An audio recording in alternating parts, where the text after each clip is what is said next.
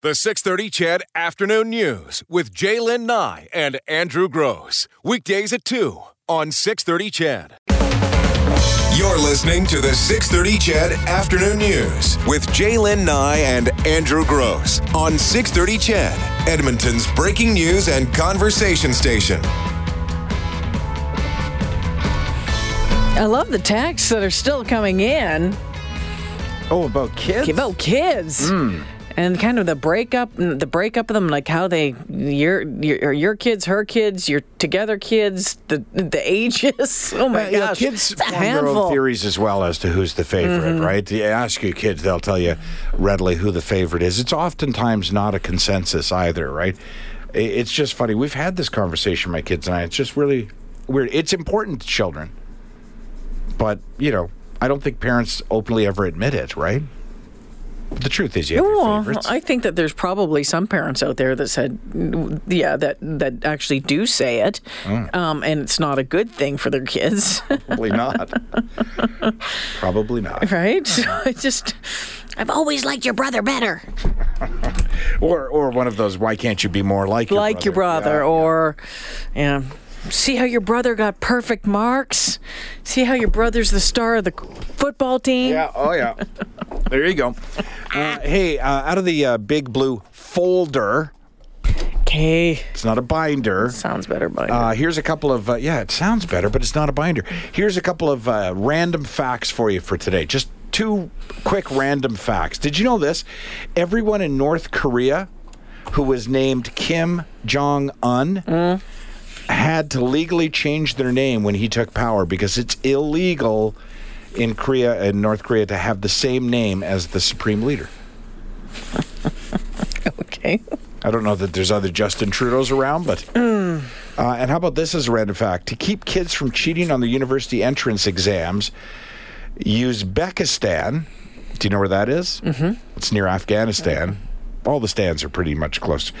To keep kids from cheating on the university entrance exams, Uzbekistan shuts their entire internet off in the country on test day. How's that for taking control? Yeah. And what else do you have here? I'm just going to leave this. Okay. I'm just going to say this and just leave it. If you want to comment on it. Oh, okay. So you teed me up here. Okay. Well, I don't know what I can say to add to this. It's a McDonald's in Japan. McDonald's in Japan. They're all over the world, McDonald's. Yeah. They have Big Macs at every McDonald's worldwide. The other menu items change depending on where they are in the country or in the world. And I'm just going to say it because they did.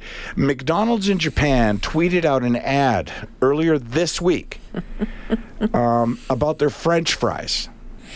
Okay? The ad says the longest French fry isn't necessarily the best. Short French fries, curved French fries, crispy French fries, and even soft French fries, all of them have their good points.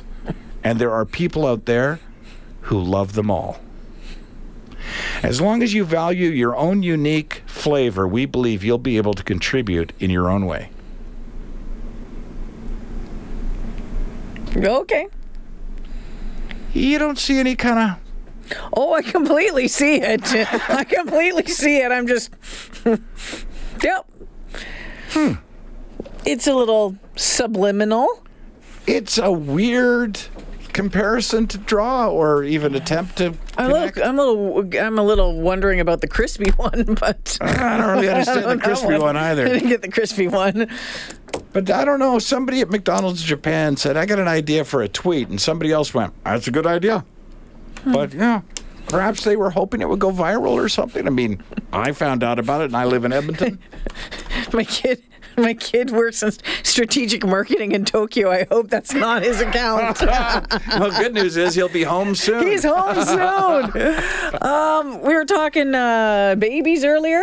This is a bizarre one, and you hear it every once in a while. There was a gal, how old was she?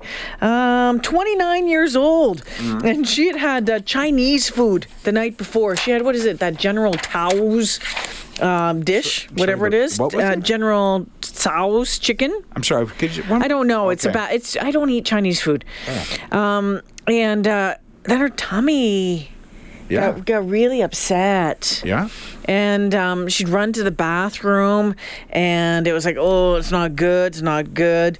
And it just got worse and worse and worse. And she thought she had food poisoning. No. She gave birth to a baby about 2 hours later. You know, you hear stories like this all the time. It's amazing to me. It's people who don't know they're pregnant. She said she'd never been one to feel the symptoms associated with pregnancy, like morning sickness and weight gain. She says, yeah, I might have gained a little bit of weight, but it wasn't like I didn't look pregnant at all, didn't gain the pregnancy shape. She wears scrubs at work because she works at a retirement home. So they always fit. She said there was nothing wrong with the Chinese food, but she's not planning on eating it anytime soon. Well, that's the weird thing, that's what she took from that experience was, you know what I'm going to do is stop eating Chinese food. I don't think that's the culprit here, ma'am. There was other things going on that caused you to be in the situation you're in. That is quite the surprise, though. Always, when I hear these stories, I just... It's a more of a surprise than finding $10 in your jeans. It's not like, you know what I mean? It's like, hey, I think I'm responsible for this for the next 25 years. You think? Yeah. You think I'm responsible for it? Do you remember the guy, then we'll take the break I know you want to take. Do you remember the guy who tweeted at Wendy's? He's like, hey, Wendy's, how many retweets do I have to get before you give me free nugs, he called them. Nugs for life, wasn't it? Was it Nugs for life or just one batch of free nugs? He said nugs for a year. How many retweets do I need to get for free nugs for a year? And Wendy's, which has a great social media presence, tweeted back 18 million. Okay. So as you'll recall, this was a year ago, he ended up getting more than 3.4 million retweets, one of the most, if not the most successful retweets Wendy's has ever had. So it wasn't the 18 millions, but what Wendy's did at the time is they said, you know what, good enough, and gave him free nugs for a year, right? Well, the year's up. So there's been a follow-up. Oh, boy. Well, how many nuggets did he eat with his free nugs for a year? It was the British website Metro News, which you know I like to read.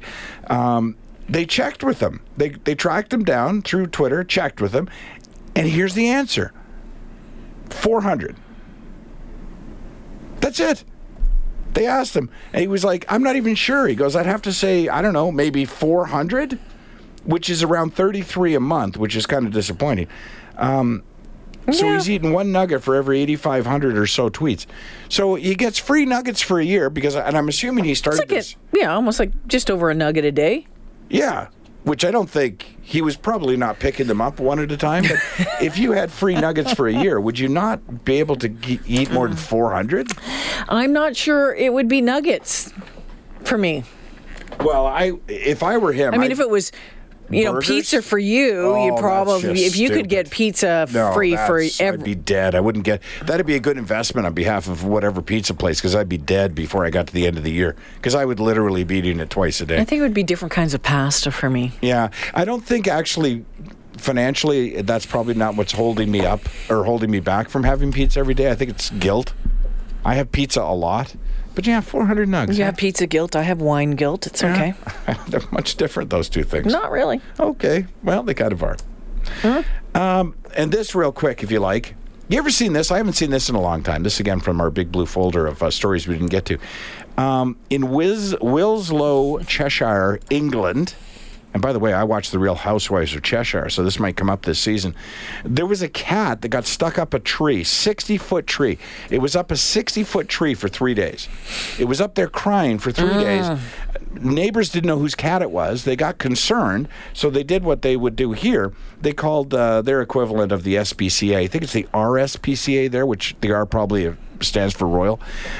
So they called. So the SPCA responds. They see the cat up 60 feet, right? They can't reach it. They don't have the equipment to reach it. So they sort of made a few phone calls, and they got a guy in like a tree trimming bucket truck to come by, and they lifted the SPCA guy, our SPCA guy, all the way up to 60 feet, right? And got To the cat? Yeah. Okay. Now, the cat was scared, so it jumped to another tree, which doesn't help. But the other tree was much easier to descend from. So the cat that had been stuck for 3 days up this tree, it jumps to another tree, it makes its way down, and takes off into the garden. So it's like mission accomplished, cat is rescued. So the SPCA guy now goes back to his truck where someone has left a note and a picture saying, hey, I saw your truck, and if you're collecting stray animals, we're missing our cat, with a picture. And wouldn't you know it, it's the cat. The one that just got rescued is the cat that this family is looking for. Pure coincidence. Didn't even know the SPCA was there to rescue their cat. So the last time this guy saw the cat, it was taken off through a garden. So he thought, well, I'll go back and just see if I can find the cat. Where do you think the cat was? Back up the bad tree. Back up the 60-foot tree. Straight back up again. The cat spent 3 days up there. And you know how people argue, oh, cats are way smarter than dogs. Are they, though? Are they? 3 days without food or water, up a tree crying, and the first thing it thought to do once rescued was to go right back up the tree again.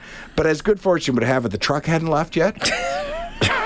So they went back up the 60-foot tree. They got him and returned him to the family. The family says he's no longer going to be allowed to go outdoors. I was going to say, he's not an outdoor cat anymore, right? That's a... Wow. Yeah, that's a call of the century, that one, for the SPCA.